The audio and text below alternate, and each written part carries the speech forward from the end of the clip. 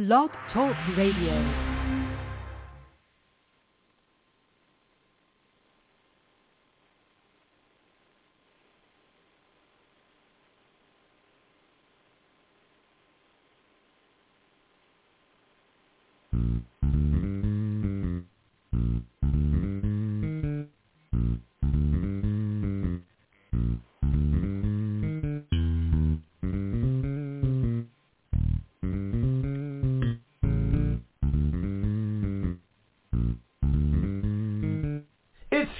Time with Pastor Steph.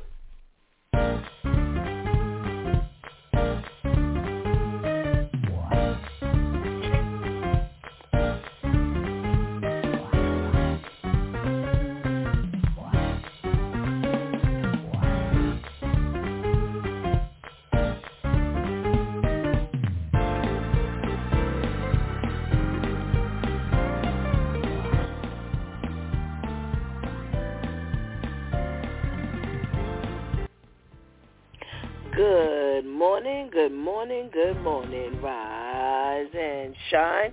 You're on with this due time with Pastor Steph. How are you this morning?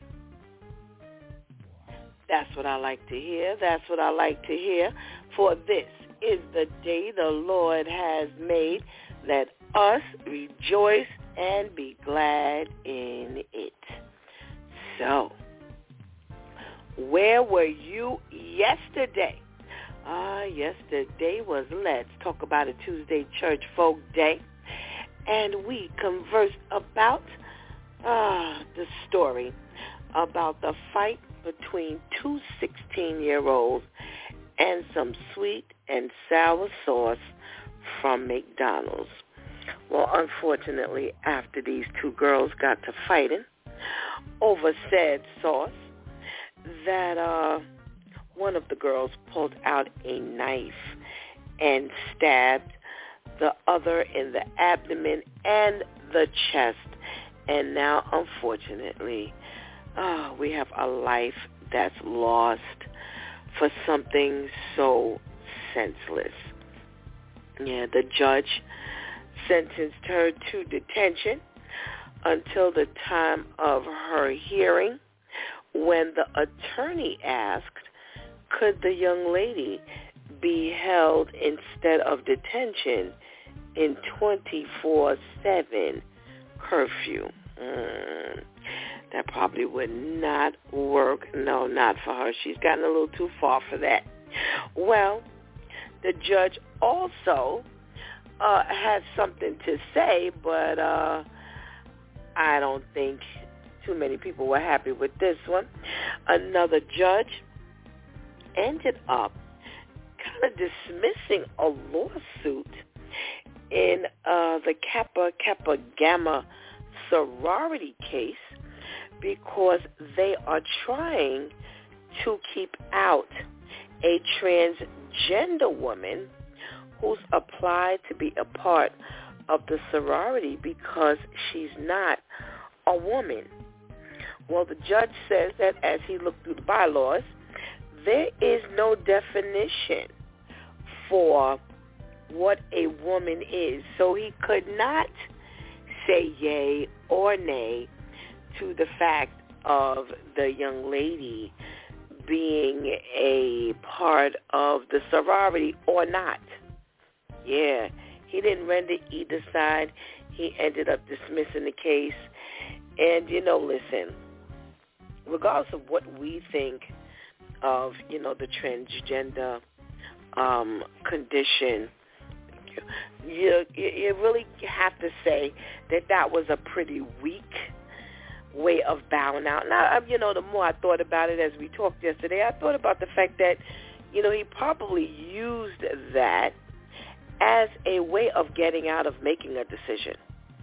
Because, he says, well, the bylaws don't say what a woman is. Who are you playing? There is no definition, from the beginning of what a woman is, by science. And, even if you had to go back to the old school, like I said, listen, this has nothing to do with whether I, feel or what I feel regarding to that has nothing to do with it. Or what you feel. The fact of the matter is, when the bylaws were written, at that time there was only one definition. And what he should have done was he should have required them to now write a new rule based on the difference in what we see and what we know now. Now, they may have another fight on their hand after that, but again, go with what was back then and move forward as this has evolved. So I honestly believe that he used that as a way of getting out, and, because he probably would have caught all kinds of smoke had he voted, in another direction. But listen, we're running up against some difficult stuff here when we're talking about, gender defined activities and things like that. So listen, you're going to have to make up your mind and do what you got to do and, let the fights begin if that's what it, is going to take. Well, one of our biggest conversations yesterday was about the pastor out in Haiti, Pastor Marco, who wanted to go up against Jeff and his notorious gang, who they've been just taking over, for quite a while. There's been this big takeover by the gangs out in Haiti, and Pastor Marco decided to take his congregation, wielding machetes and sticks, to, Canaan, the town or the, area called Canaan, to drive the gangs and this particular gang out of that area so they can stop taking over. And unfortunately, it did not end well. Nope, somebody, at least Jeff claims, that somebody who just happened to be beside or with Pastor Marco decided to shoot first, so he says, and they shot back at a bunch of people who did not have any guns, so who could not fire back, and unfortunately a lot of members were murdered and lay on the streets of Haiti. So now many a family, they're mourning the deaths of their loved ones because they opted to take part in this march. Yeah. We have to be smart as Christian people. We have to be really smart. We cannot take a knife to a gunfight. As Pastor Jeff said yesterday, this is a carnal warfare. You can't walk in not prepared. The same way there's a spiritual battle, you got to go spiritual.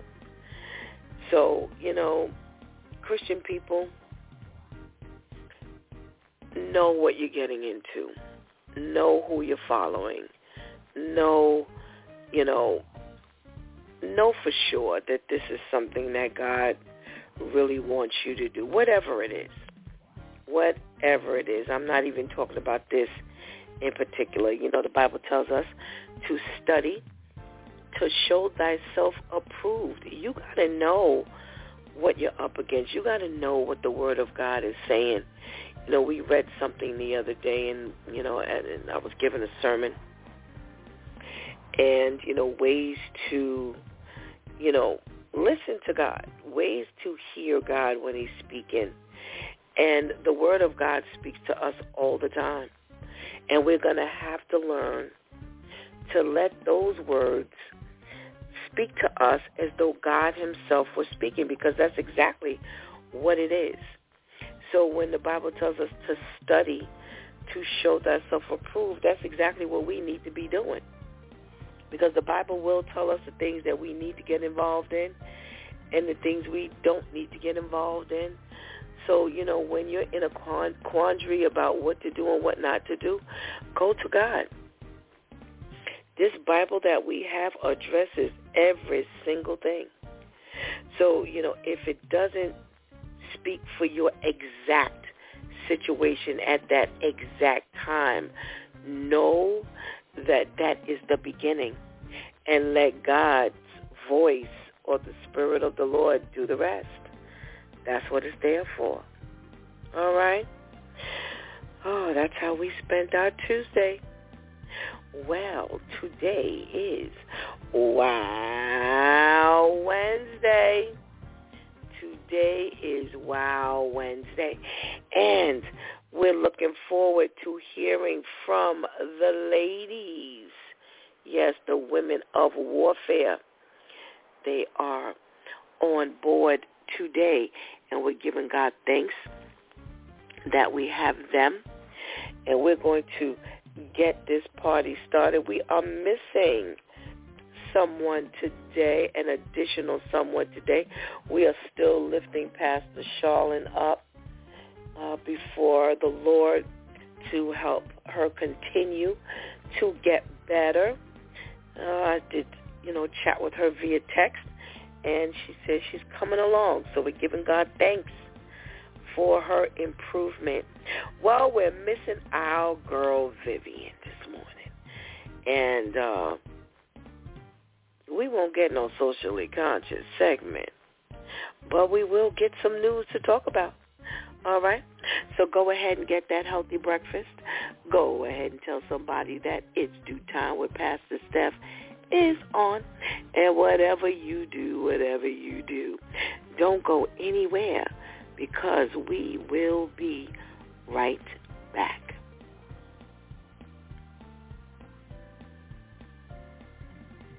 Every year in the United States, nearly 300 children aged 17 and under gain access to a firearm and unintentionally shoot themselves or someone else. Nearly 500 more die by suicide with a gun. But we have the power to prevent tragedies like this from happening by practicing responsible firearm storage. Together, we can protect kids using these smart steps. Secure all guns in your homes and vehicles. Model responsible behaviors around firearms. Ask about the presence of unsecured firearms in other homes. Recognize the risk of teen suicide. Tell your peers to be smart.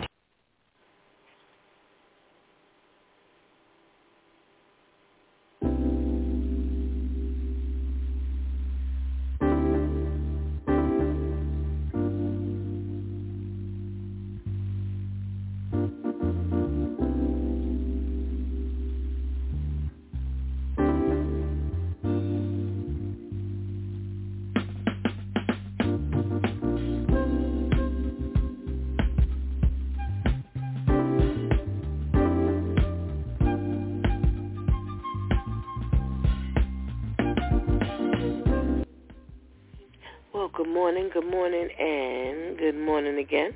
Welcome back to It's Due Time with Pastor Steph, and it is Wow Wednesday. All right. Now we have this week's Wow Wednesday brought to you by Made in Queens Clothing Store, located in the renowned Coliseum Mall in Jamaica, Queens. Visit them at www.madeinqueensclothing.com and follow them on Instagram at Made in Queens Clothing. Just tell them that Pastor Steph sent you. All right? All righty now. We're growing. We got sponsors and all that kind of good stuff. Well, good morning to you. Thank you so much for joining me today. So happy to have you with me.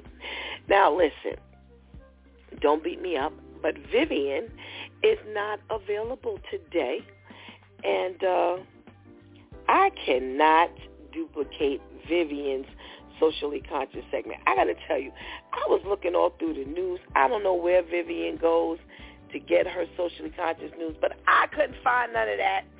So you're stuck with Pastor Steph's substitute, her substitute socially conscious news. So y'all going to have to bear with me today and just work with me. All right? All right. So what are we talking about this morning? Well, we have a woman who says she refuses to let her son work, that she will do whatever it takes for her to do to make sure that he spends as much time as he needs as a child. She does not want him to get a job, and she is going to work and do whatever she has to do to make sure her 15-year-old son, has everything he needs. All right? So she says, listen, he has friends who are working, who's getting, they've gotten their little work papers and things like that, and they've got their own little jobs, and, he sees this, and he wants to buy his own stuff, and he wants to, do what he does and wants some money in his pocket. But she says, no. At the age of 33, she said, listen, I've been working since I was 14 years old. And I told him, I don't want you to get a job. I don't think it is a smart idea that you will work until the day you die. You have your whole life ahead of you. Why start now? So she said she will proudly fund his existence so that Noah does not have to work. She says after she started working at the age of 14 herself as a waitress, she spent her 20s trying to find a career of interest. So she said near 2 decades later, she's working as a photographer and marketing coordinator out in Australia. And she does not want the same for Noah. So she said he's not going to retire until he's like 100 years old. There's no need to start at the age of 15. And I looked at some of the comments and what some of the people said, and it was quite interesting. So I'm interested to know what the ladies are thinking today, to see, what exactly they think.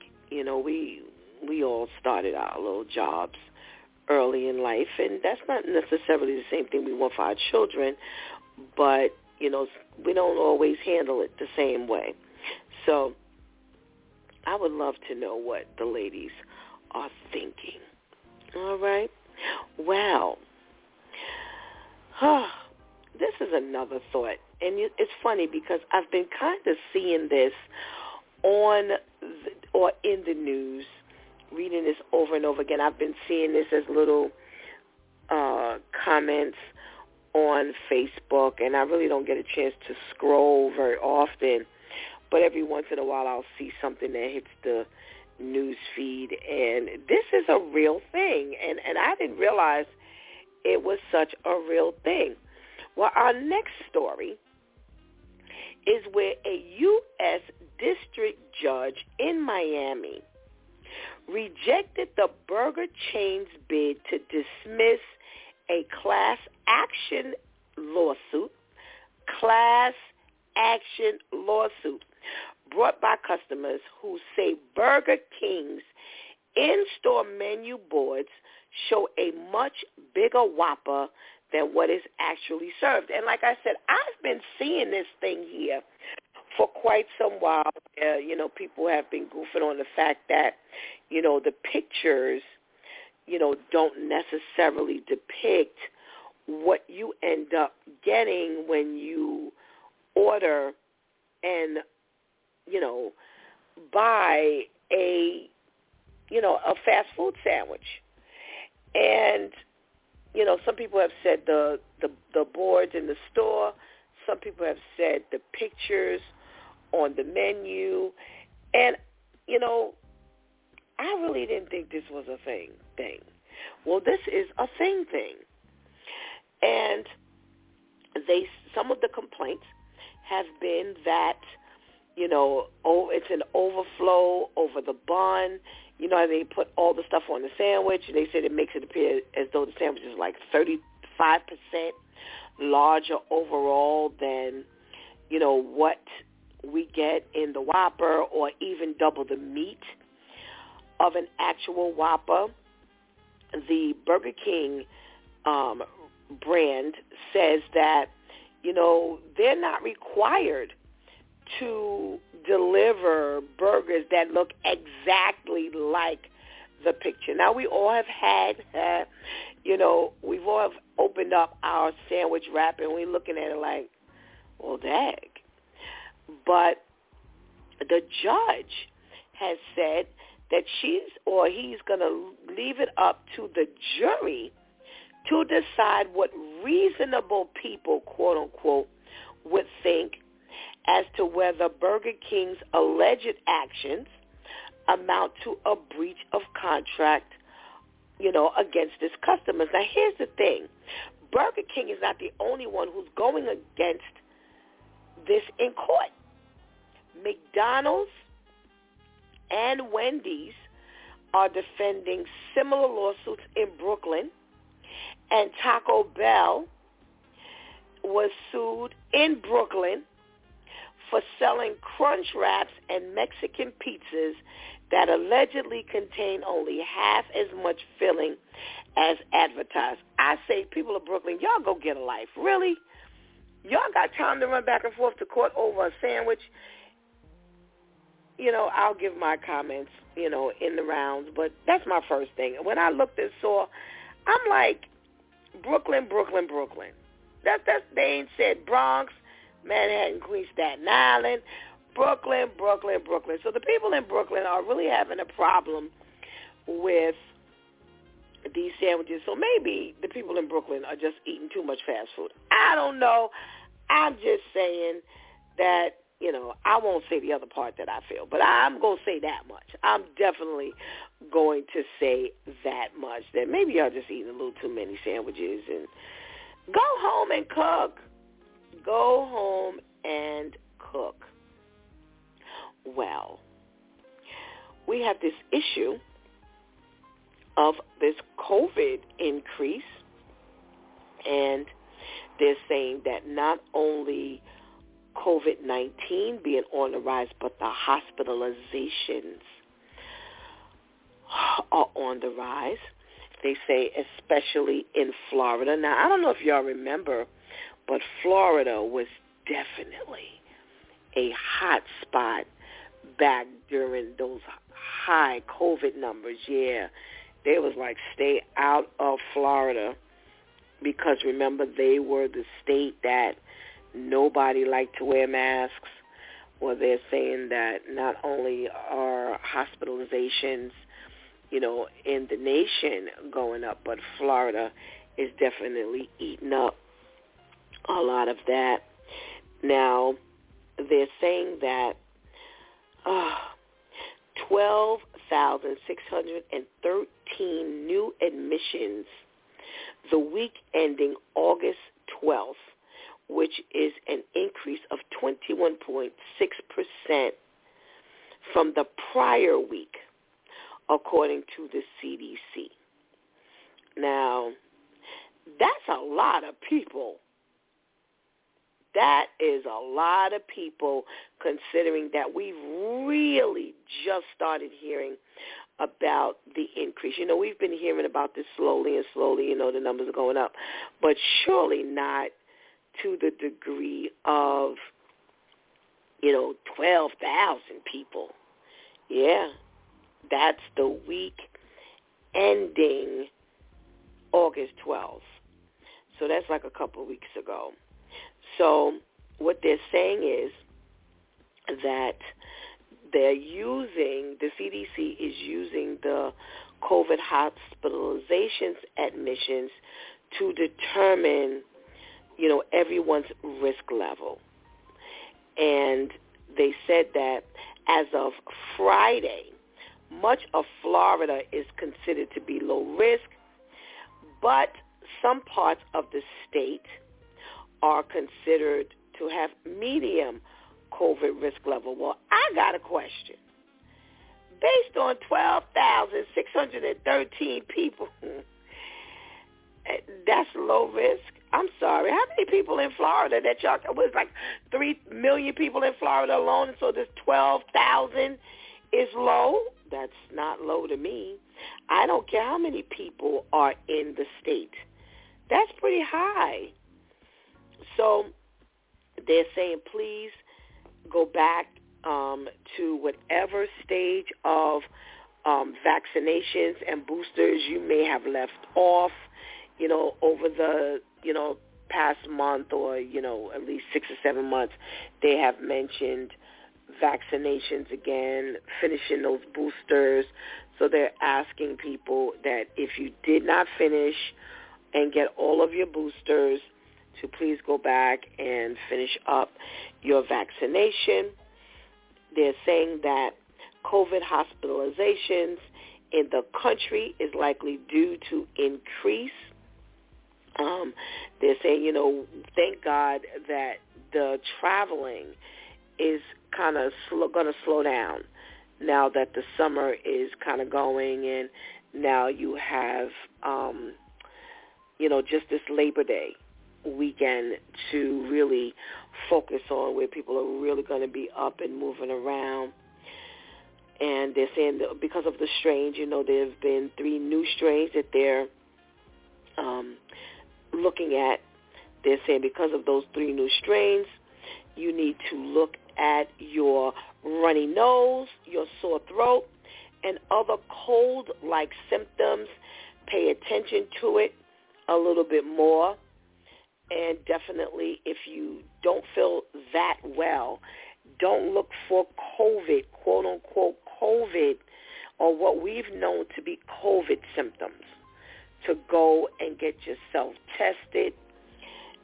If you are not feeling well, or if what seems like a cold is lasting a little bit longer. And they're saying that you still do have COVID testing options. There are still a few tents up, but know that the free testing is pretty much over. They are charging your health insurance. So make sure if you're testing with the home test kits, your kits are up to date. And if the tests have expired, they say check the FDA's website, because some of the expiration dates have been extended. Now, I don't know how that works, but definitely, consider putting your masks on again. I do know that in New York, they are mandating that we put our masks back on. And, for those who have never taken them off, just leave them on. If you have, try to go back and just put them on again. I mean, better be safe than sorry. Do we want to go back into lockdown? Well, I'm going to tell you something. Based on all of this migrant stuff, we really better bone up. Bone down, do whatever we need to do to make sure. So those are your COVID, that's our health tip for today. But we're going to discuss that a little bit. What else? I think I have one more story. I have a couple of wow stories in what I'm going to do. So I'm going to give you one more story, and then we'll go into our wow story today. Okay? Well, Mayor Adams claims that New York City is back. And they're like, don't even try to play us like that. Yeah, they said that he gave some speech, and it was a PR spin at a breakfast for the New York, or brunch for the New York Sun founders at the American Hotel in Sag Harbor. And he says the city is not coming back we're back. And they're like, no. Okay. He says that there are only two kinds of Americans, those who live in New York and those who wish they could. And they're like, no. The reality check is the city is going from Big Apple to Shrunken Apple, that we've lost a lot of population massively. They say some 400,000 people have left New York City and New York State during 20 and 21. And in 2022, Manhattan was the only borough that did not lose population. They say worse off, 158 financial firms have moved their headquarters out of New York City since 2019, taking nearly $1 trillion in managed assets with them. That's $1 trillion. And they say last year, financial firms paid $4.5 billion in New York taxes and accounted for nearly a quarter of all personal income tax collections. So that means that if people continue to go, all that goes straight down the drain. All that goes straight down the drain. He also said that there is no disorder. He claimed the city feels safe and orderly. And they're like, wrong again, that our crime level has increased like absolutely crazy. Car thefts, illegal drug dealing, and fare beating are out of control. And it just goes on and on and on. All righty. So we're going to talk about those things. So let me, just say good morning to our ladies. Good morning, Elder Tisha. Good morning, Pastor Steph, and all my sisters and all of our listeners. How are you today? I am well, thank you. I'm well, thank you. Thank you for such a powerful prayer this morning. For those of you who don't know yet, or I want to remind you that on Wednesday mornings at about 6:15, 6:20, Elder Tisha, if you go to her Facebook page, she has a Facebook Live where she prays each and every Wednesday morning. And today was quite powerful. You don't want to miss it. You don't want to miss it. What a way to start your mornings. All right? So thank you so much for just pouring yourself out each week for us to get fed before we get our day started. Thank you so much. Amen. Thank you. You're welcome. All right, Elder Tisha. We're talking about this mom who says that, you know what, she's 33. She started working when she was 14. She spent most of her 20s trying to kind of find her way and get that career decision going. And she finally did. She's working in Australia as a photographer and a marketing coordinator. And she says she doesn't want that for her son Noah. He's looking at his friends. He's 15, so all of his friends are about the same age, and they have all found jobs. They've got money in their pocket. They're able to kind of flow freely, buy what they want to buy. And she says she'll fund his way through until he goes to college and he can do it on his own. And she doesn't want him focusing right now on that work mindset. What do you think? I think that this is actually a very prominent conversation that parents are having nowadays, because there's this, question about, should our children have to struggle like we had to struggle? And if we struggled and made it, then we should be creating pathways for our kids to not have to struggle. So there's this conversation, and around this idea of struggle. Should our kids struggle? Should our kids not struggle if we've already made it? And, some would even suggest that it's a broken mentality or poverty mentality that makes a person say, oh, well, I struggled, so you got to struggle too. So there's this huge debate and conversation about that.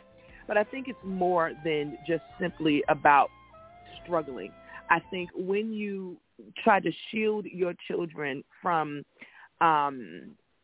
those experiences, you are doing just that. You're shielding them from so much experience that is necessary. You're shielding them from work ethic, establishing and building work ethic, teaching them how to function and be responsible by needing to get up and report someplace on time.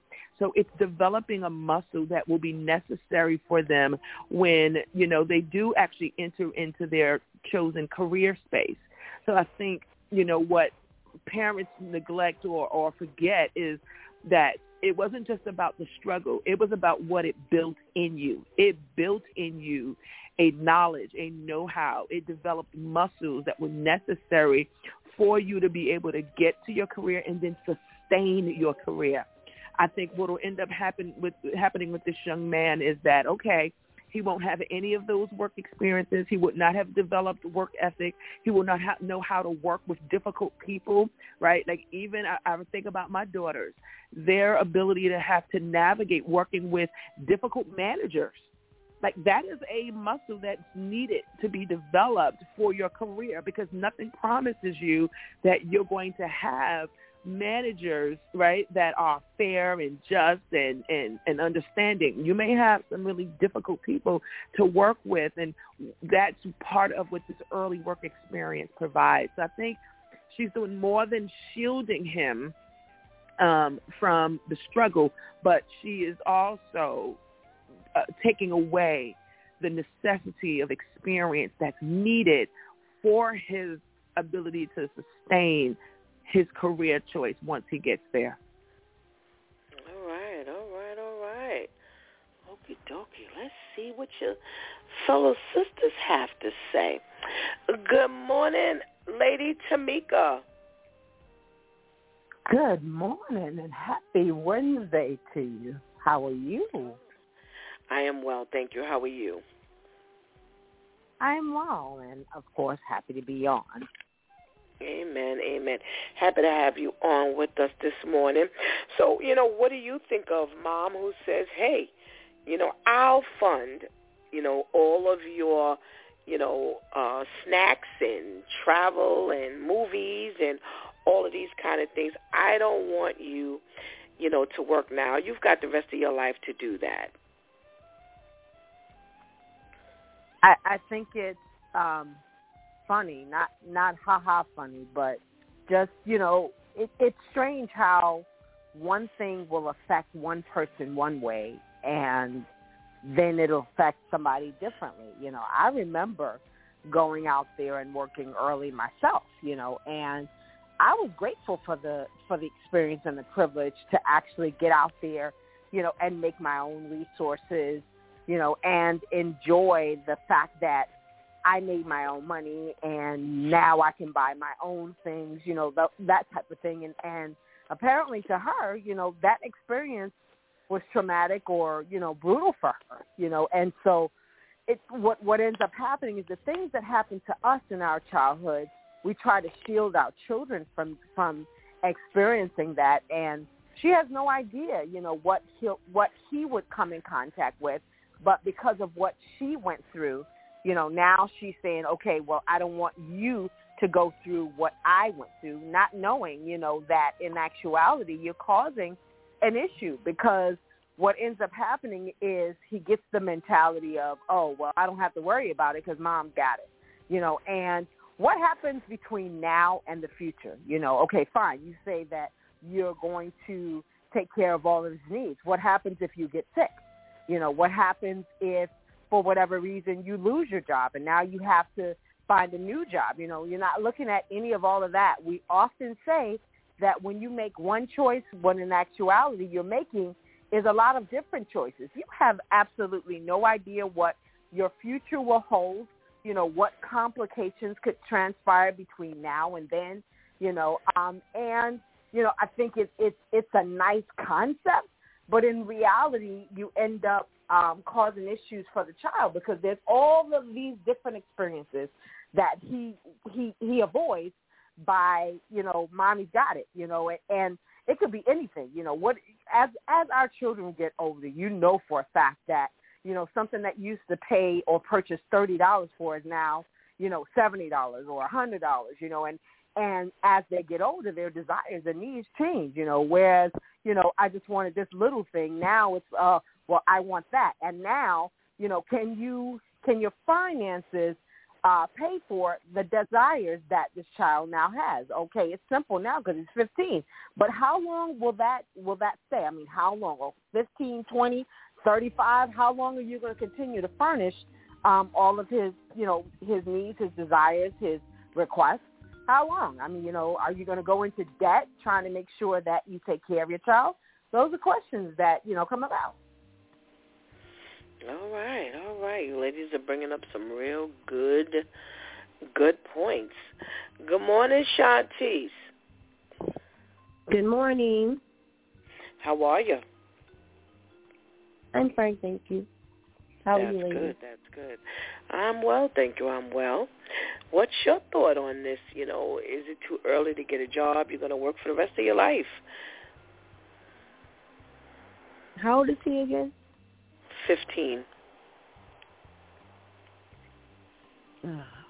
If he isn't responsible with the things that he already has to do, like school, then no, it is not too early. If you don't feel like he's responsible enough to go and get, a regular job, then start him out with jobs around the house where he's held accountable, he's learning responsibility, he's learning work ethic, but I'm not understanding the concept behind, you have your whole life to work, so I'm going to take care of you for as long as I have. You don't know at what point as a mother you'll even be physically able to work yourself, to take care of yourself. God forbid something happens to you where you can't work, and now you have a big grown person who's looking at you while you're looking at them because you didn't put them in the position to learn any type of work ethic, so they may be willing, even if he's willing, now he can't. Work ethic has to start from younger.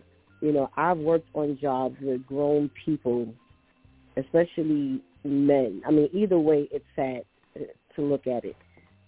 But it's just even worse with men.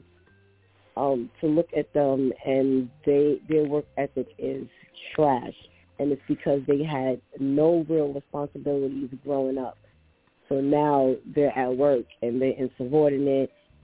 They, don't know what to do. They don't grasp the concept of teamwork, or, they're quick to walk out, quit, all of that because they never had to. So, no part of this seems cute to me. It's not like you're saying your 9-year-old son is saying, I want a job. And you're like, listen, relax. Because God spares your life. You're going to have all your life to work. So, let me give you a chore or two. Maybe give you a little allowance, but get this work out your head right now. You're talking about someone who's 15. Like, no. Nothing cute about that. Well, I happen to agree with you, ladies. I think that, we're in a climate where, we're not going to push them out there, because I do feel that when you're in school, that should be your focus. That should be your goal. Focus on your schoolwork. But especially if he's asking, to work. Mm-hmm. There's nowhere in the world I would be telling him, no, I'm going to fund at 15. Like you said, Shanti said 9, 10, something like that. Okay, you start them around the house. I just got finished, last night as I was trying to find news stories, certain news stories, like what Vivian kind of brings. I saw an article where they said that one of the biggest problems that they actually have, parents are having problems with their children who are doing nothing but playing games. Mm-hmm. They're not going to school. They're not doing homework. They're lackadaisical about everything. They are sleeping until it's time to get up and play games, and that's all they want to do. So here you have a child who wants to go and get a job, and why would I deny him of that as long as he's keeping up with his schoolwork, as long as he's keeping up with his house chores? Mm-hmm. Then go ahead and let him do what he needs to do. Mariah is 9, and we're in here sorting gym clothes for a huge order, and there's stuff everywhere. And I literally watched her the other day. I just had to hold my head at one point because this is the time when we need to start them. She was really good. She was diligent, but little things that were kind of slipping through the cracks, I had to send her to one pile. I said, we need 66 pairs of, we have 66 large shorts. That's what we have. But her count kept coming up 88. So I had to just help her do the math on that. No, I don't want you going to get a piece of paper. Work this out in your head. Are we over? Are we under? If we're over, how much are we over? We're supposed to have this many extra large. You only have this many extra large, but you got this much. I really was just like really strategically working with her, and I had to send her back to this one pile over, and I said, go back. You have too many large. Something else, some other sizes in there. And she had to go back to this pile like 5 times. But again, this is where we start them. Like you said, Shanti, you get on the job with, I told you I did HR for close to 20 years, and the stuff I watched in our younger, our millennials, it was like, oh my goodness gracious. So we really need to. It's wonderful that you don't want your child to work, but let's get that together. Think about what he can acquire, like you ladies have said, because that's the bigger goal. Do you want him now leaning on you to, and I've seen that. There were a set of parents, they didn't push him to work. He is now in his mid-30s, and he ain't thinking about working. And they now got to take care of him. So you know what? This could easily backfire. All righty. Pastor Steph. Yes?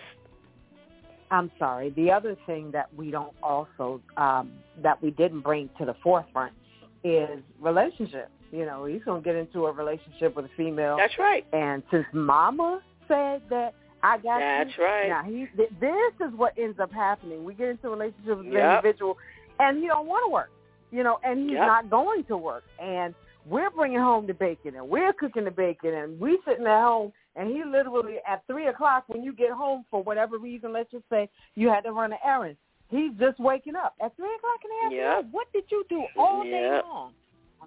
Thank you, Mama. Thank you so much. That's right. That's right. Absolutely. And that's why I brought up the two dynamics of, the parents who now they're taking care of him. And you're right, the relationship. Who you think will take care of him next? The woman. So we better think about this stuff, who we're raising and what we're handing off to the next individual that's going to be with him. So you're absolutely right, Tamika. That's something we really got to consider. Ooh, baby. All right, what's going on with the Brooklynites here, Brooklyn girl? Where now y'all mad because the Whoppers ain't looking the way they look. McDonald's is falling short according to you, as well as Taco Bell. Wendy's is falling short according to you. Brooklynites, what's going over there in Brooklyn, Lady Tamika?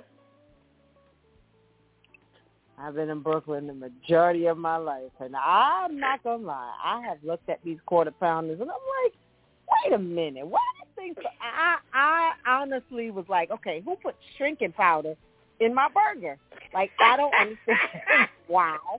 I only eat a quarter pounder. I don't like the Big Mac because I don't like the sauce. But, you know, even the quarter pounder, why is this thing so small? If I'm paying all this money and you going price for price, I'm going to be honest, the price has gone up on just about everything. Even White Castle burgers, those that don't know, just the little smaller square burgers, you know, even the price on that, you used to be able to feed a whole household of 4.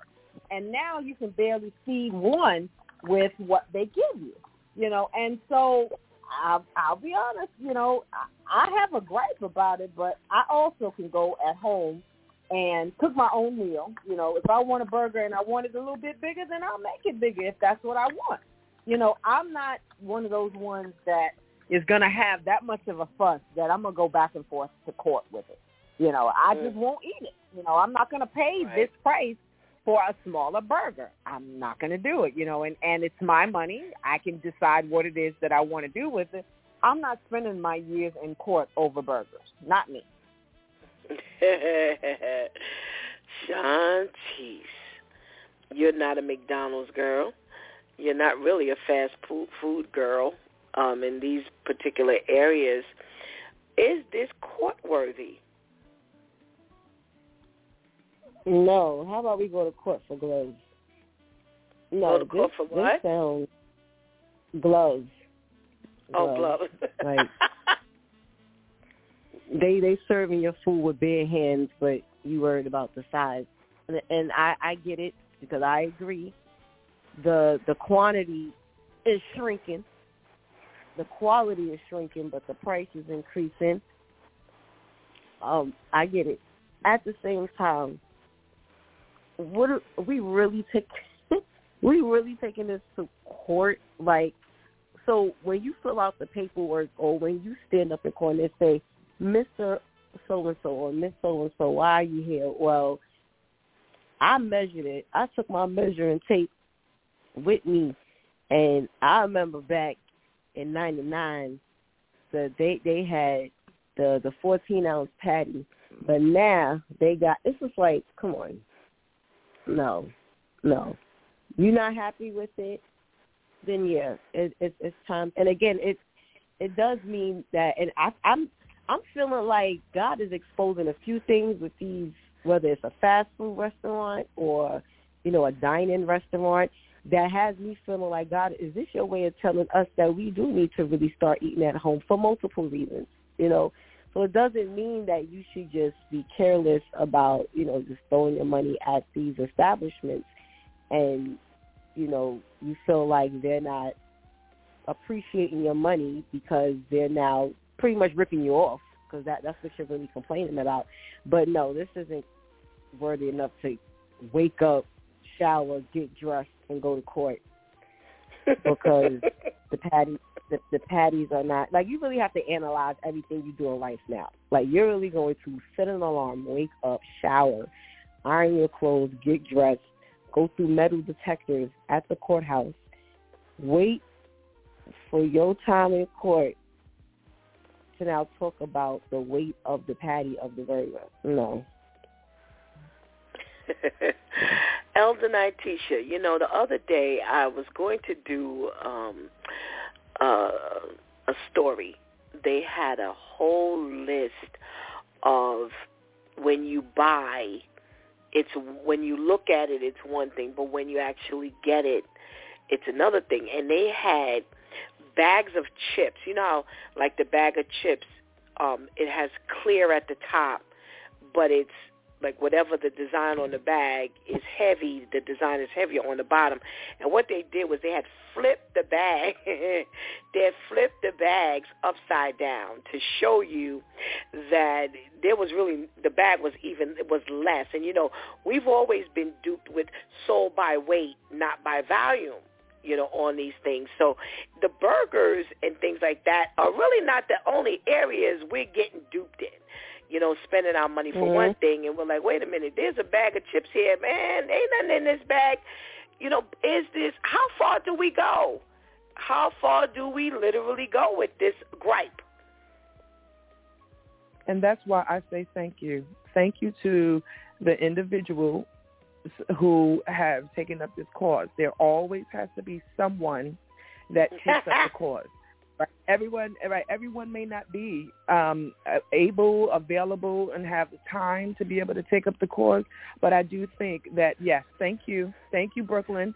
Thank you to the individuals that is taking a shower, getting dressed, ironing your clothes, and going to the courthouse in order to hold these establishments accountable and to set standards. It is not okay for these big businesses that are making trillions, billions of dollars to rip off everyday families.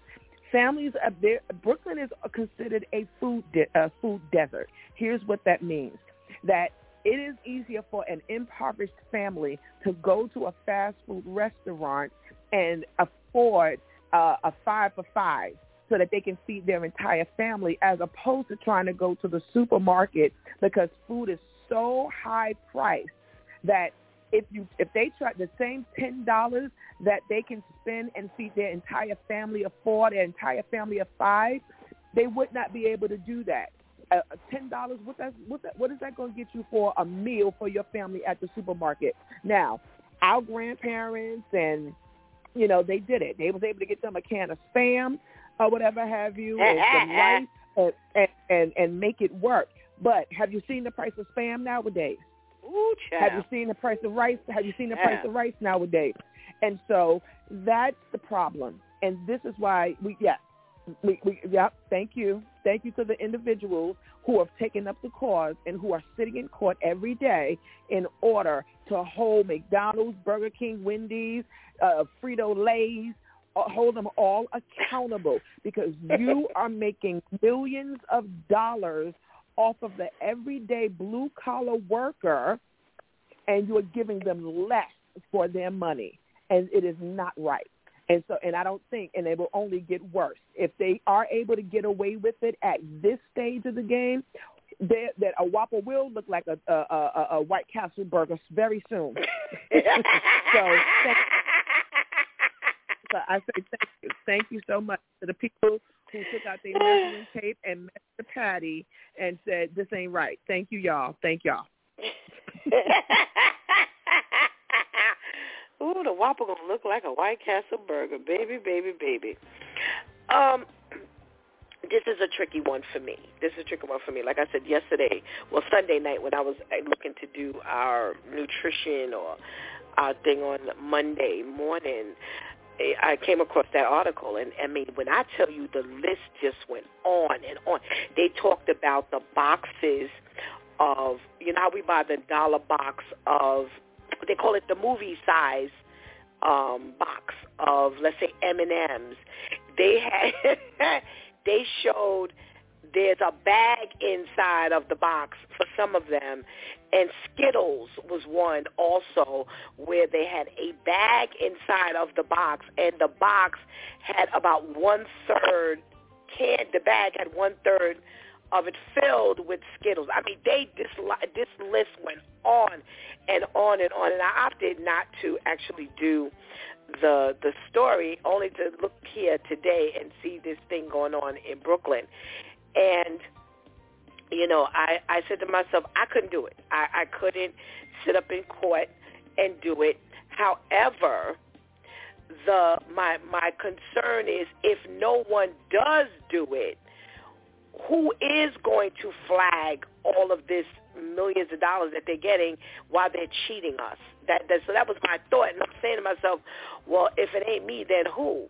Because I can't do it. I couldn't go sit up in no courthouse just sitting there waiting for my turn. I can't sit that long. So, it couldn't be a Stephanie.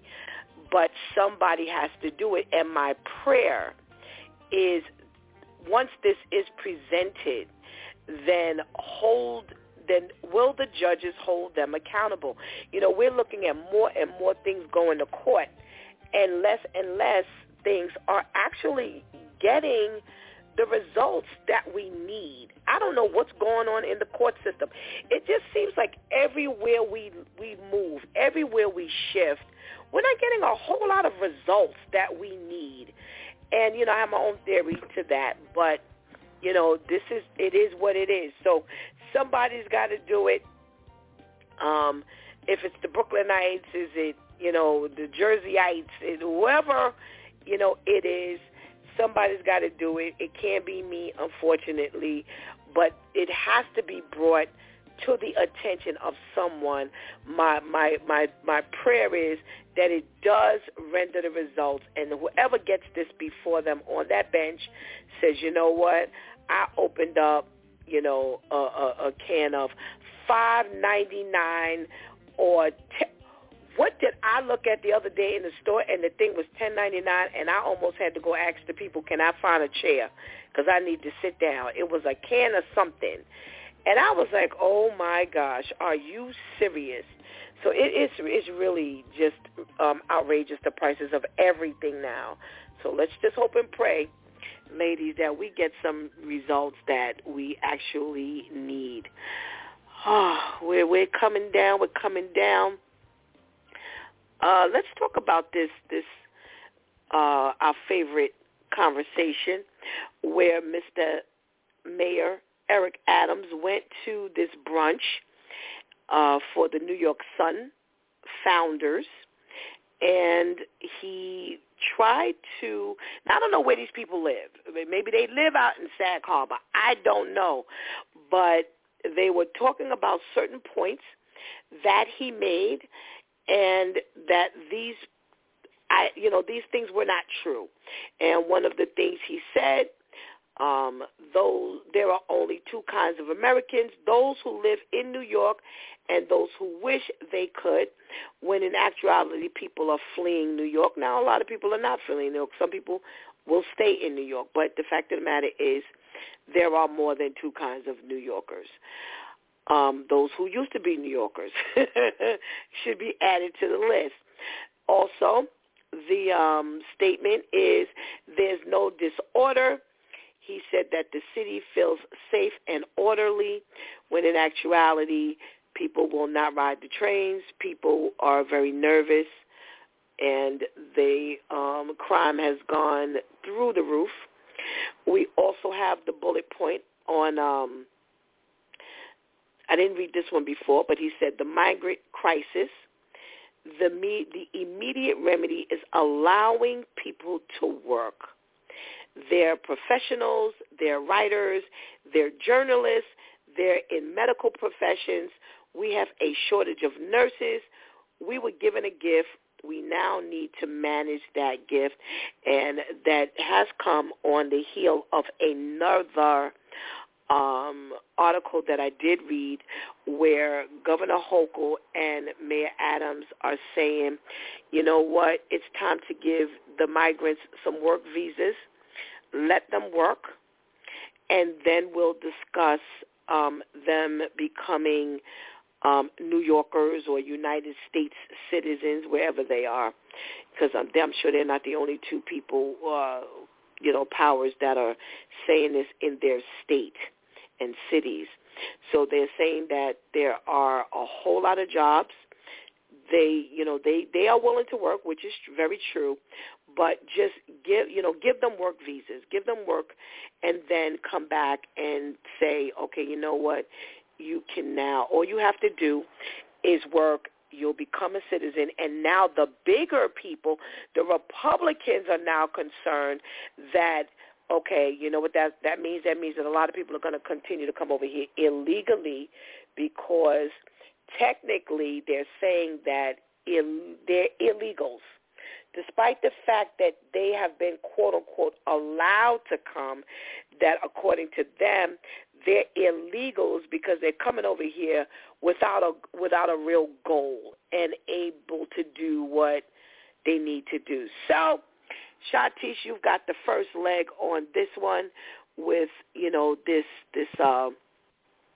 campaign where Mayor Adams is trying to convince, these people that things are not really where they think, or, people have told them it is.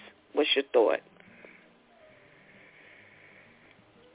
Well, in the aspect of giving them something productive to do that will help to keep them their minds on something constructive, that makes sense.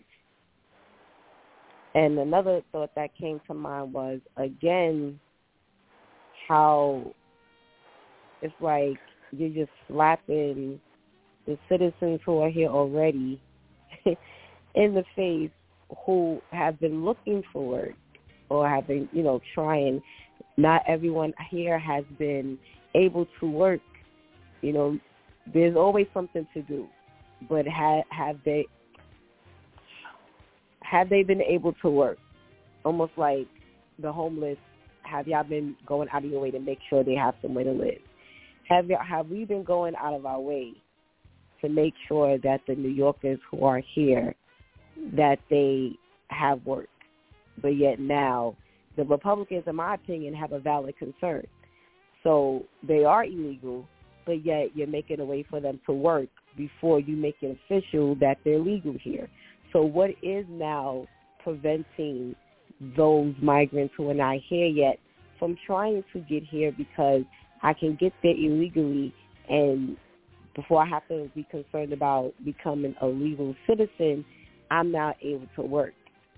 I don't feel like the process is like certain things are being prioritized the way that they should, and it is sending a negative message to them. At the same time, for those who are here and probably have been turned down for work for whatever the reason is, and you haven't been going out of your way to make sure that you help them, the ones who are willing to work, but now you're making sure that they find work. It's still not looking right and sounding right to me. And like I said, the Republicans, that's a valid concern, because what is now, you're helping it to look a lot more attractive to just, listen, by any means, just get over here. You're going to work.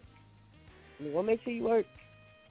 And then, you become legal. We'll take care of that on the back end. But, no, I don't think things are being prioritized the way that they should. All right. Elder Natisha, there's a lot to be said here. What are you saying? Well, I have a couple of different thoughts around this. One, I think this idea of letting them work.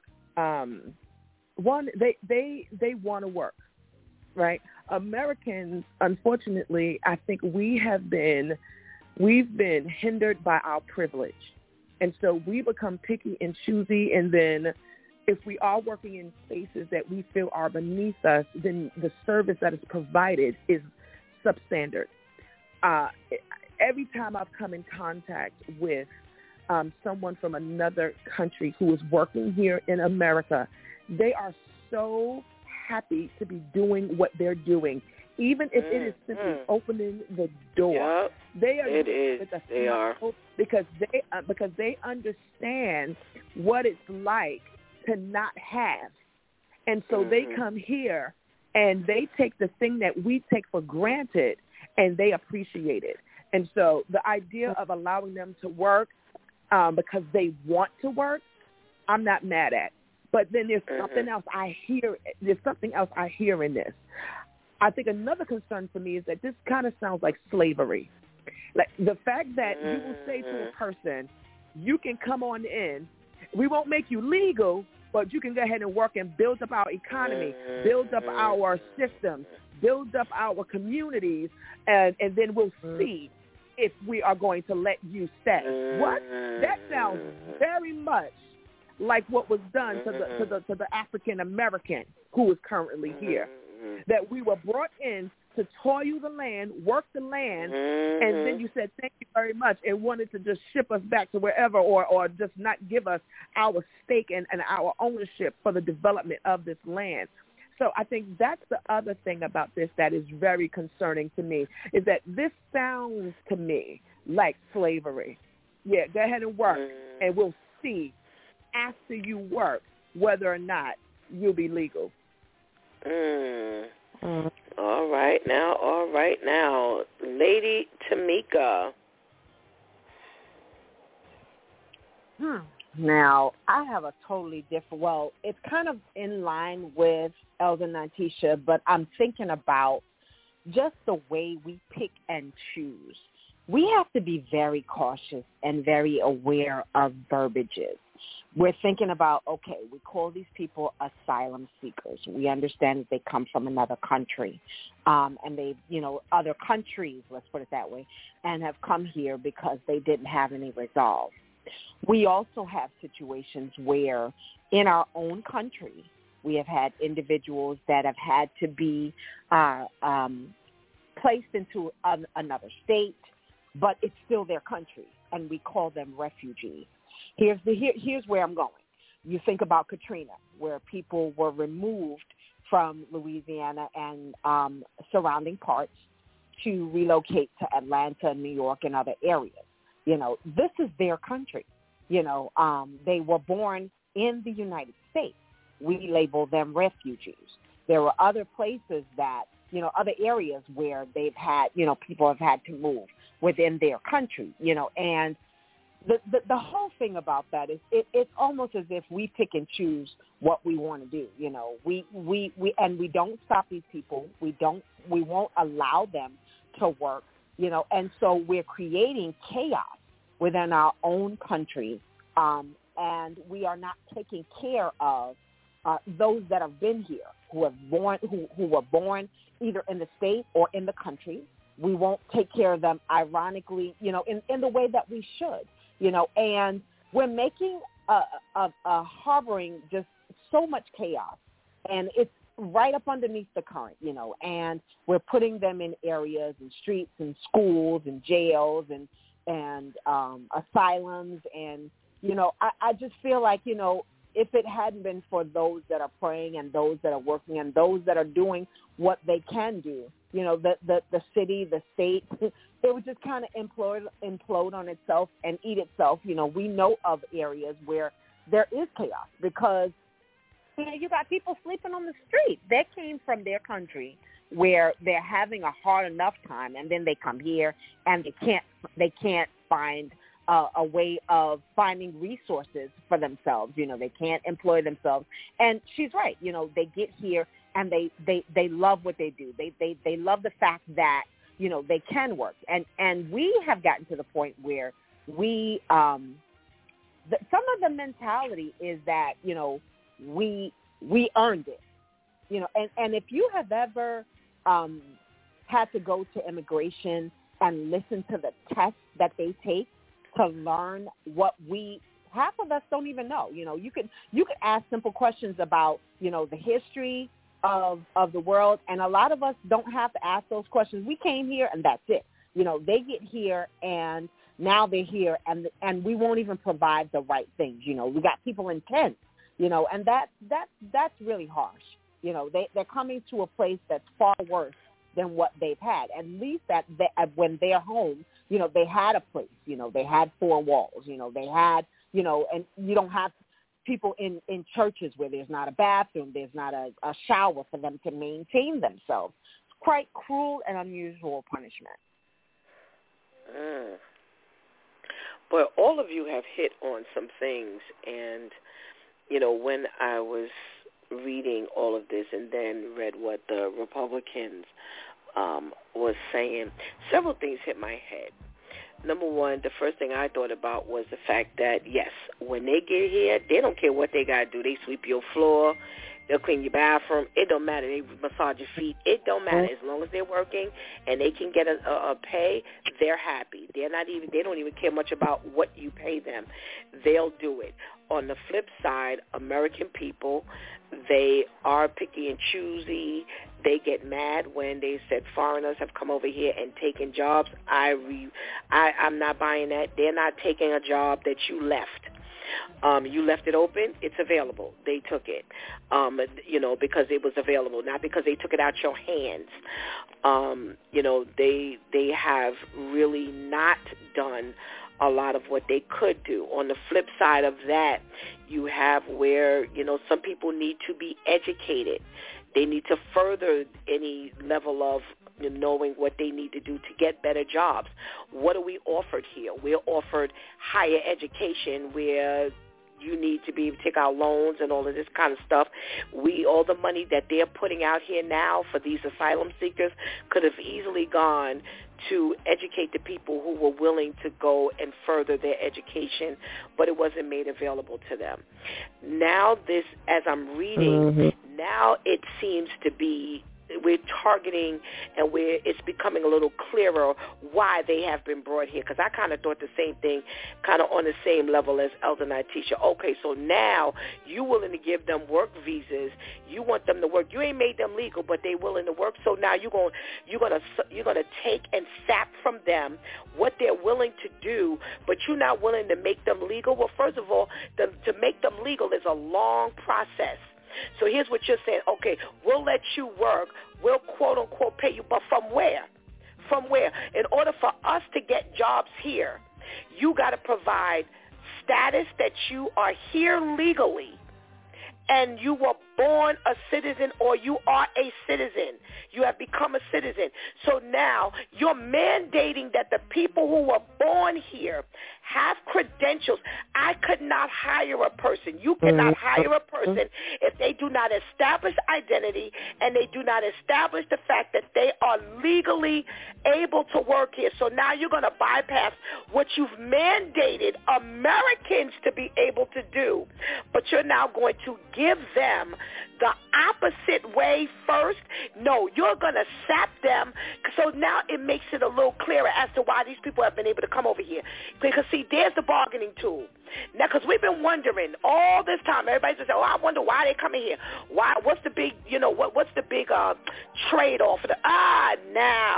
Now things are becoming a little clearer. Now you want to get what you feel you are not getting. Let them come over here. Let them do whatever they need to do to get, for us to benefit off of. So now you get all the McDonald's jobs filled out. You get all the buses filled. You get all the teachers filled. Because you know what? You're going to expedite their process. And now, how fair is it to the people that have been here? I'm not talking about those lackadaisical individuals who just cross their legs and they don't want to work. I'm talking about the ones who really want a job, but because of credentials, they haven't been able to. Even people who came over here and they could not provide, the credential that they were legal here. We could not hire them. So what does that say to them? Even if whether they came here legally, whether they did come here legally, and then they had to, get their paperwork together, you couldn't hire them before that process was complete. So, I mean, because when you even sponsor somebody to come, do you realize what they need to do to sponsor a person to get over here legally? They've got to establish that you can house them. You're going to be able to take care of them. Your income is great enough to take care of your family as well as the people that you're bringing over here. There's a lot of stuff, and we have to fill out papers as an employer to help them get their people here legally. So until when they came over here, quote-unquote, legally, we still could not hire. Even if that company promised a job that says, you know what, we'll give them a job when they finish the process, we still could not hire them until they finish the process. So now you're going to now reverse the process for 100,000 people in New York? We're not talking about across the United States. We're talking about in New York alone. You're going to now expedite, push them to the head of the line? I don't think so. This now it's all becoming clear. This is what you wanted these people here for. You want to sap them for whatever they're willing and able to do, and you're going to do whatever you need to do to step over the American people or the people who have been here trying to still get their credentials together to be able to work. How fair is that? And it's immoral. So this a big old mess, and it's going to get, like Lady Tamika said, it's going to get messier. This is going to get real messy. This is going to be a big explosion that they're not going to be able to handle, because you're still not going to be able to give all these people jobs. So then what you going to do with the rest of them? So it's just a mess. It's an ultimate mess, and prayers and more prayers going up. I'd actually switched gears. Thank you, ladies, for indulging me on my news today. I actually had switched up what our conversation was going to be. And then I stumbled across an article, a Dear Abby article, and it kind of fell in line with what I was going to talk about as the main topic. So instead, I said, you know what, I'm just going to read this Dear Abby. Let the ladies counsel, those who are out here and can't get this together. Okay. Dear Abby, my husband and I have been married for 18 years. It's a second marriage for both of us. He cheated on his ex with me. Soon after we were married, he told me that, given the chance, he would cheat on me, but that I shouldn't worry because no really pretty woman would ever want him. 6 years into our marriage, I needed to find something on his phone and saw he had signed up on a dating website for married people looking to cheat. We went to counseling. He said he wasn't planning on following through. He just wanted to see what was out there. Not long afterward, I noticed he had checked a website for dating foreign women, but he needed a credit card, so he gave up. Off to counseling again. I told him that was strike two. Last month, I went on vacation with my daughter. Last week, he accidentally deleted something on his phone and asked me to find it. What I also found were emails from women offering their services, all of them sent while I was away. Send money, I'll send more titillating photos, is what was written. He claims he didn't ask for them. There are 8 or 10. My question, is this strike 3? Lady Tamika, we're going to start with you. Oh, boy. So this is one of those instances that, when you decide that you're going to get married, make sure you get all of that out if that's something that you want to do.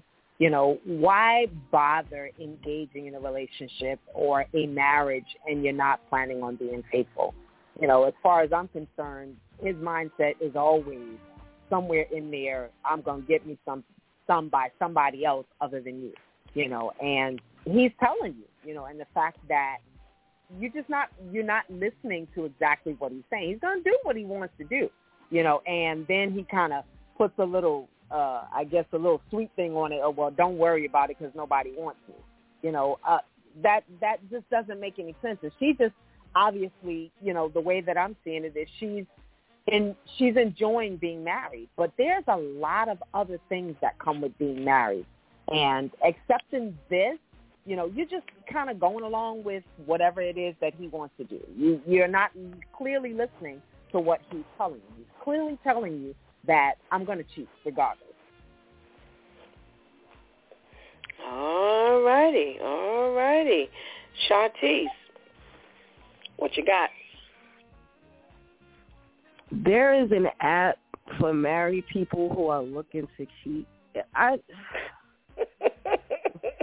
Because you found that app, that's all the strikes right there. Just because you found that app. Just because you found it and it was appealing to you. Like, what are we really doing?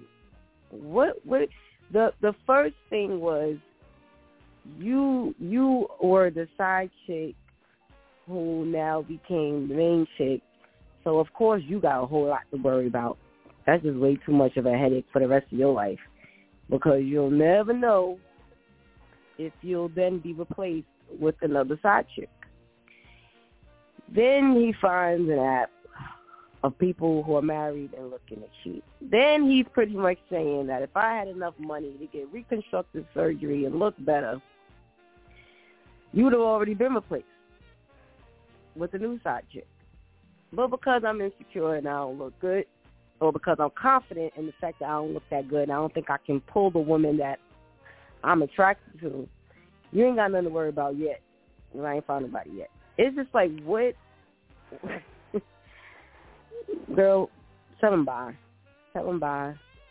And spend some time with yourself. And let God heal you. And let God choose if he has somebody else to use. Because everything about this letter just says y'all already ended. It's already over. It's already over. He already has his eye out for the next one, and I'm really not hearing as to, like, anything that she could say. It's not that something can't be, you know, done with him that can help to turn him around, but what do you think you can say at this point to help turn his mentality around?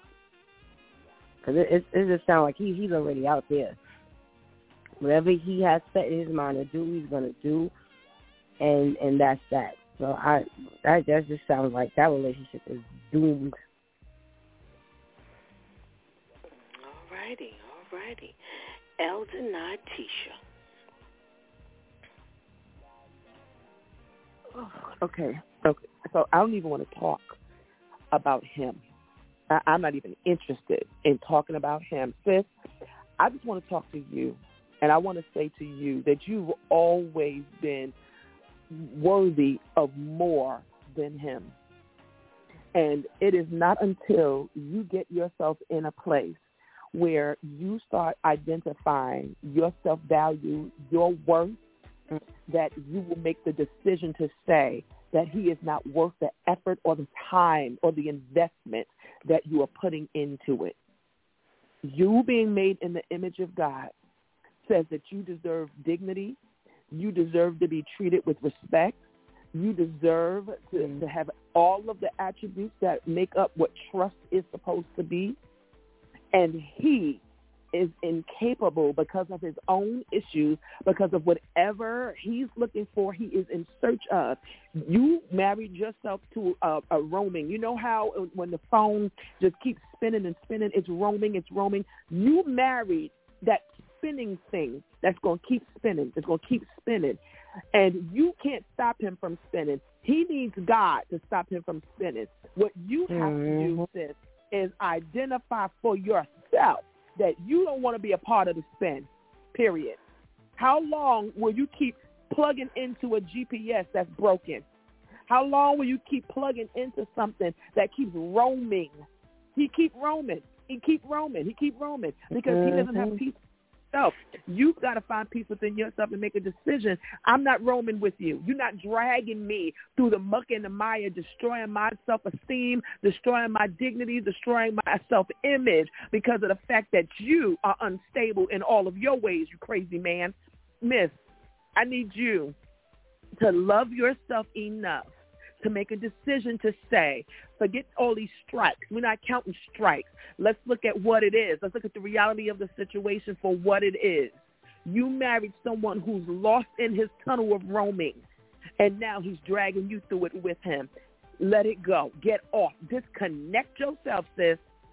Love yourself enough to say, I'm not doing it. You're not going to just drag me through the muck and the mire. I'm good. All righty, ladies. All righty. I'll reserve my comment for my closing, but we do have a few more minutes, so we can go to our our list here, and it kind of goes to the latter comment from Elder Natisha. I want you to talk to the ladies today. And what I'll probably do is, because I want to get to a lot of these, I'm going to break it up. But there's some that I will probably, keep for the round. So there's a list that men have made that itemizes their biggest turnoffs when it comes to women. And one of the first things that's on this list, smoking, is on this list.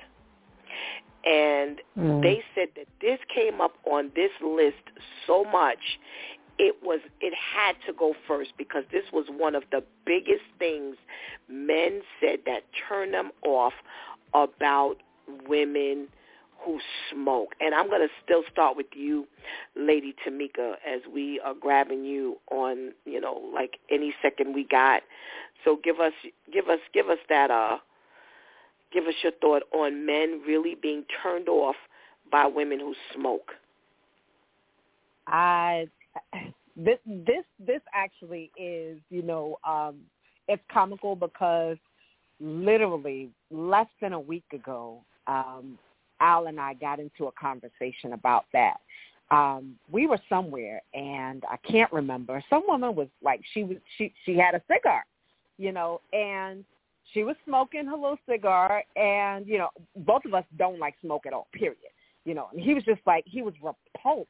It wasn't just one of those things where, he disliked it. He was just like, oh, that's horrible. I said, but men do it all the time. What's the difference? I don't like either one smoking. How is it? Why is it? He's like, it's just repulsive. I just don't like, the fact that she's lighting up. And I said, well, what is he literally couldn't tell me the difference between the two. But he stated to me that it's just like really, really repulsive, and to me, I don't like it at all, period. But that definitely, we can put a check mark on that one because he definitely affirmed it. So what would you like to say to the ladies? I want you all to talk to the ladies. These are what the men are, these are the things that the men are saying. They're turned off. So ladies, you're hearing this now. Now what? So you have the smoking. What are you saying to the ladies? Well, I feel like anything that's going to cause damage to your physical body, there is nothing about smoking that is beneficial to your physical health. Please understand that although it's a stimulant, it's not a benefit for you. There are all different things. They've been talking about it for years. There have been commercials for centuries telling you what damage the whole idea of smoking. Not only that, the presentation. If you're looking for me and they're telling you that it's repulsive to them, then it's something that you should definitely stop. We understand that it has an addiction as well. Do what it is that you can do for your own sanity and your own health to get rid of something that's going to cause damage in today as well as the long run. All righty. Shantice, the next item on this list, men say they are completely turned off by women who are not healthy. And one man says, I don't know why, but a girl who can't eat a darn vegetable irks my nerves. What are we saying to the women? Women, vegetables are healthy for you. Okay, green things are your friends. Okay, it helps with your inside as well as your outside. You want to be appealing before you even get to a man. You want to be appealing. Vegetables help you look beautiful inside and out, okay? You want cracks and all of this on the inside and outside of your body, then stay away from vegetables. But not only that, ladies, you have to also understand that when you are coupled up with a man, he is relying on you to stay on him with a lot of things. And one of the things that men rely on women for is staying healthy.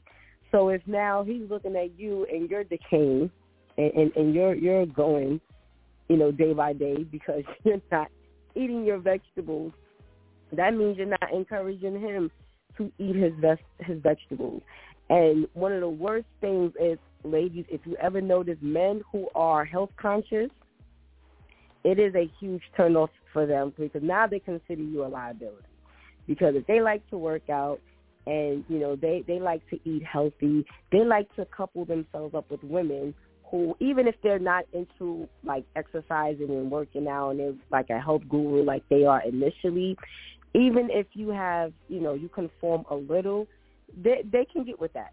You don't have to be a fanatic like they are, but, they can get with it. But you don't want to be looked at as a health liability to a man who is either relying on you to assist him with keeping his health up, or again, for those men who are, health conscious and are aware of the benefits of vegetables, and now they're just looking at you further away because now they're trying to be on point with eating good, but here you bring in chips and cakes and all of that, because there's no in between. You either with the vegetables or you're with the junk food. And you don't want to be introducing a whole lot of junk food to a man who knows he needs his vegetables, but here you on the other side doing something else. No, it's just a huge turn off for them. So just make sure you try to keep that in mind. Either way, you're responsible for him eating his vegetables. Elder Natisha, they say this one came up a heck of a lot. It turns men off, and they really hate when women use the wrong your and your. Y-O-U-apostrophe-R-E. They say they can't stand a woman who uses poor grammar.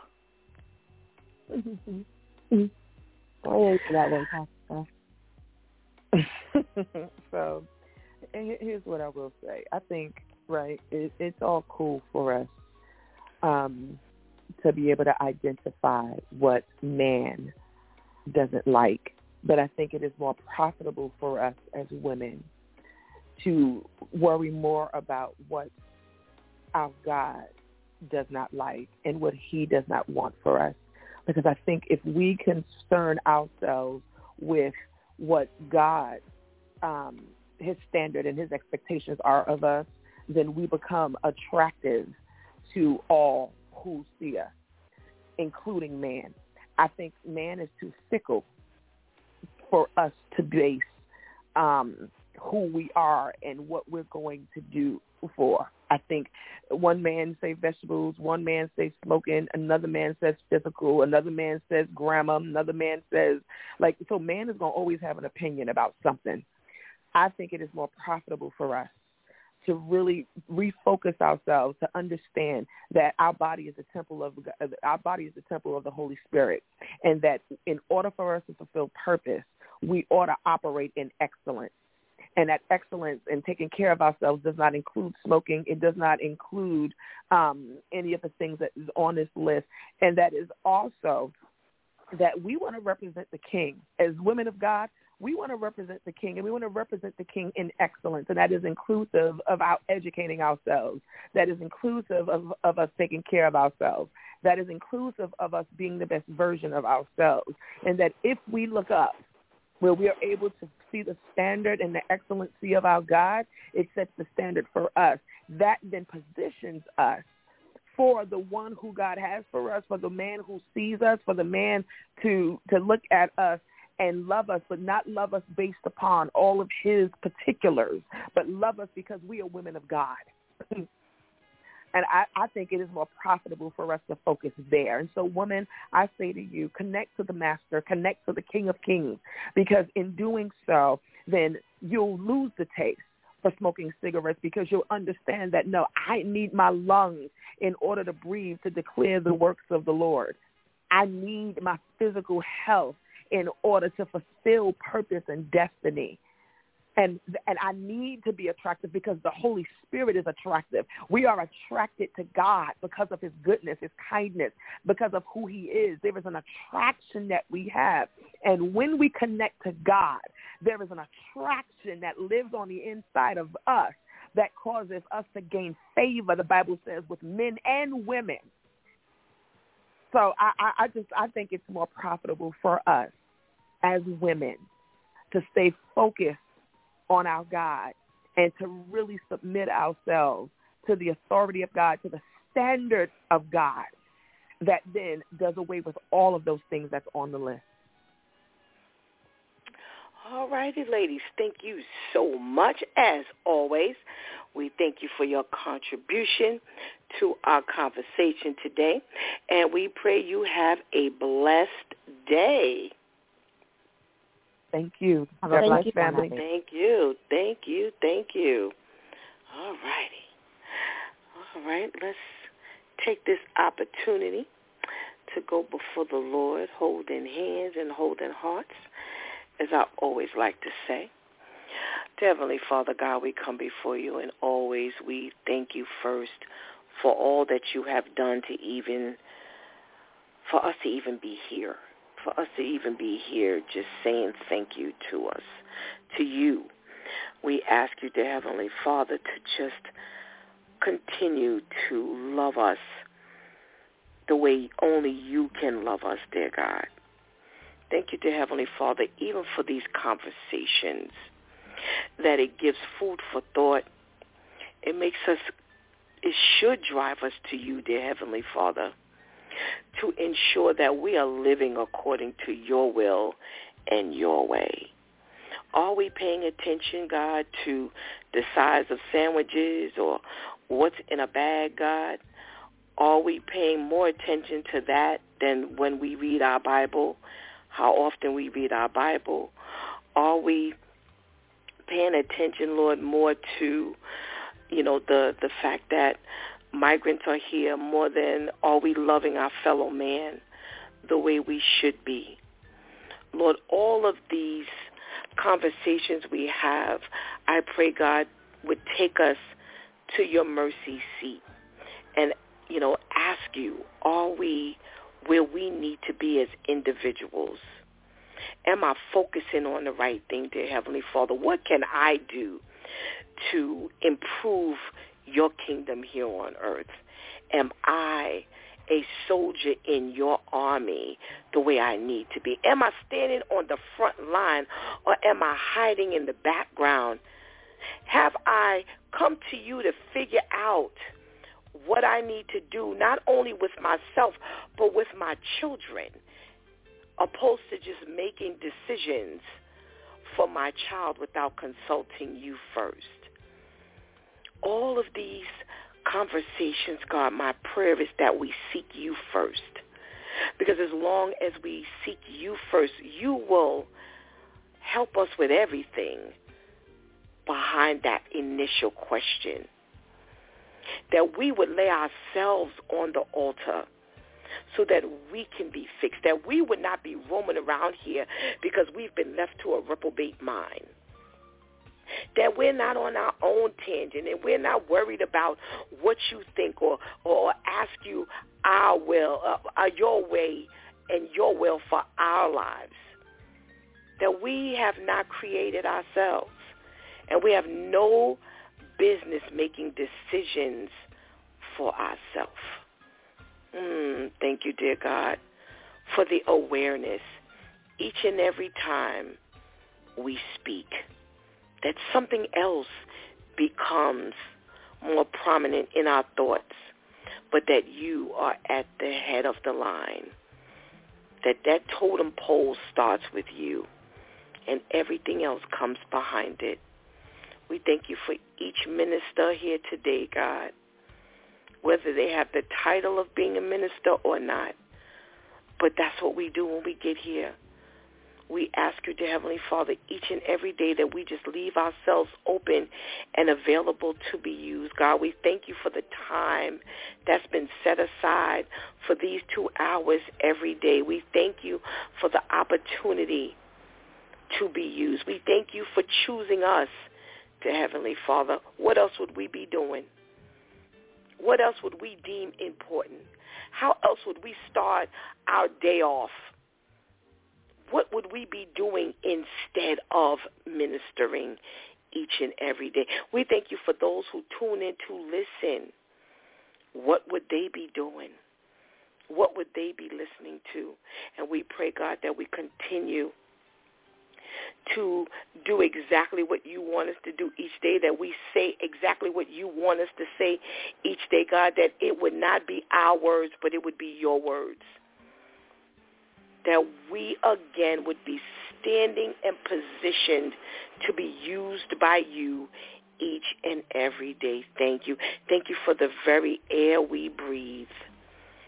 You own it all. And I pray that we continue to turn it all and give it all back to you. Thank you, Father. for investing in us just one more day, that we would not be the same as when we woke up this morning, that these 2 hours would make that big of a difference. That maybe you've even answered and settled a matter that we came into this morning with. We thank you for being ahead of the game. And again, we ask that you just care for this world in your own special way, God. We submit and lift all of these issues to you, God, and understand that a lot of our problems come from saying no. Well, I pray that enough of us continue to stand up to say yes, that we help to turn the tide, that we can make a difference in this world the way we're supposed to, that we understand our power, that we understand the power that you have given us, and that we would execute, walking with you, knowing that there is nothing we can do properly if we do not make you the head of our life. Thank you. In the precious name of Jesus we pray. Amen. You know, I was looking over this list, and I kind of chuckled last night because I said to myself, I said, you know, one of the things that we get caught up in is people. And, you know, I then looked and saw the article about the woman who wants to know if this is strike 3. And I said to myself, I wonder how many times she's altered what she does, what she thinks, based on what he wanted. And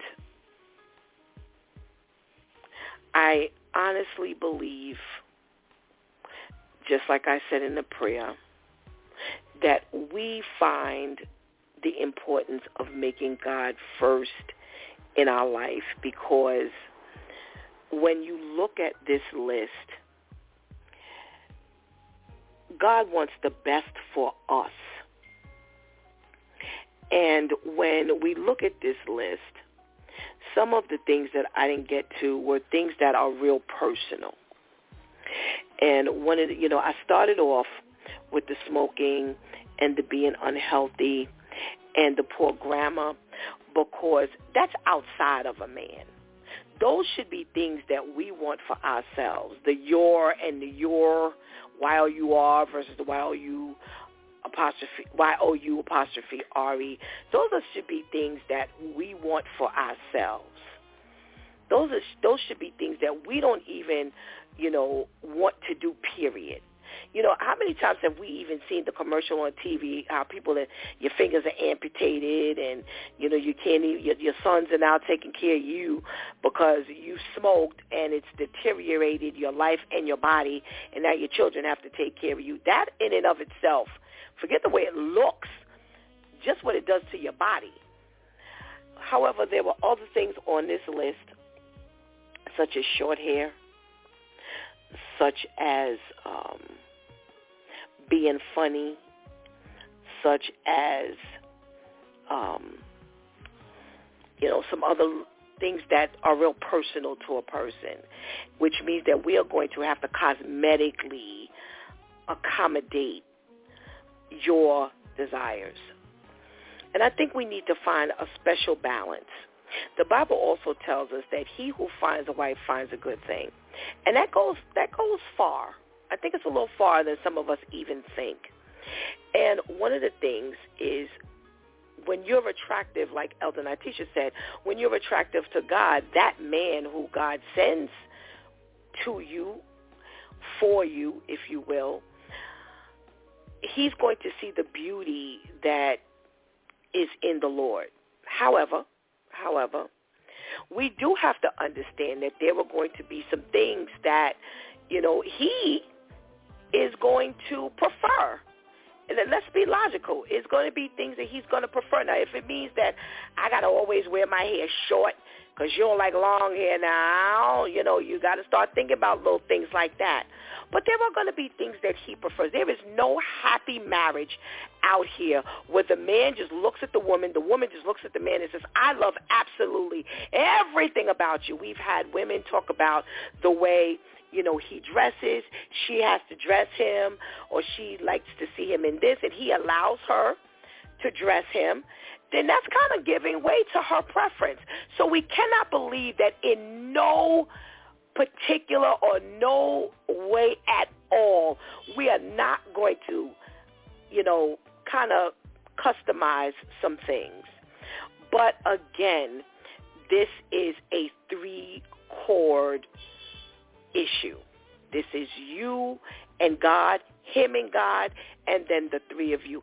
If it doesn't start with the relationship between you and God or him and God, y'all are going to be an absolute mess. And it doesn't matter what's on this particular list. It's not going to matter. Whether it's something healthy or something unhealthy, whether it's something cosmetic or whether it's not cosmetic, it is going to be an absolute mess. Because if you don't think about your health, I can't understand how an adult is telling me they don't eat vegetables. I don't get it. Kids, absolutely. By the time you become an adult, regardless of whether you're in the Lord or out of the Lord, there are certain things you need to just mature into. And when I hear men and women, I've heard men and women say, I don't eat vegetables, then what are you doing to your body? How are you making all these plans to accomplish all of these things, but you're not taking care of your body? Because if you don't take care of your body doesn't take care of you, which will disallow you from doing all the things you have on this list, whether it's traveling, whether it's getting this particular job, whether it's getting married and having children, whatever it is. You don't take care of your body, doesn't take care of you. But your body first belongs to the Lord. God owns it all. So again, that's why I say even in a relationship where you have to, you know, there's going to be some things you're going to have to give and take. I don't care who you're with. There's going to be some things that he really loves about, that he really likes. Does he like to see your hair up in a ponytail? He really loves that. It doesn't mean he doesn't love you, but it's just something that accentuates you when you pull your hair up and it's in that bun. It just brings out your eyes or, you know, your eyelashes or your teeth, whatever it is. But we all will go through that, period. Because at one point or another, it is a physical attraction. And I'm not talking about erotic. I'm talking about just plain and simple physical attraction. Does he like when you wear high-heeled shoes because it makes your legs look prettier? Whatever it is. So we do have to realize that there are things on a list for a male and a female that we're going to have to pay attention to. We're not going to be able to dismiss that list altogether. But, again, if you give yourself to God first and you find out from God, A, who you are. We don't even know who we are without the Lord.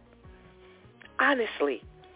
You don't know how many times are people going chasing their dreams and chasing all these occupations and all of these kind of things, and then they end up going backwards to do something else because they finally listened to the Lord.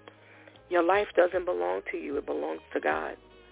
So the very job you choose, the very man you're looking at, the very woman you're looking at, you know, where you live, how you raise your children, everything should be given to God. And once you do that, then life is enhanced. We can't make it without God. I promise you that.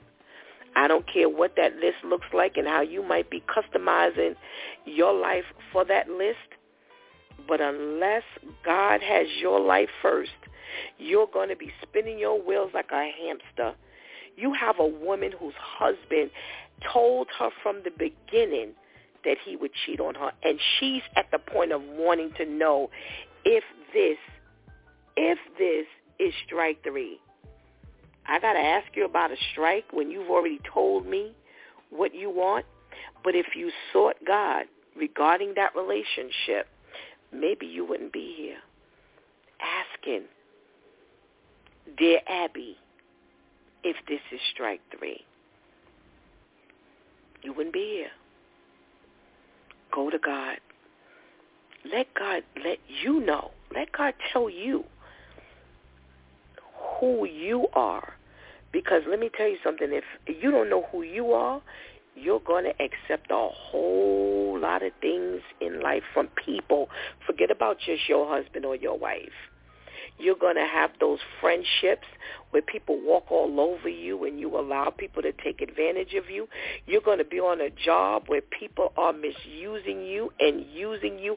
Unless you identify with God as to who you are and what he wants for you, your life is an utter mess. I don't care how much people look like they got it together. I always say sprinkle a little Jesus on that thing and watch how much better it becomes. People love to tell you, oh, my grandparents, they were married for 60 years and they didn't go to church.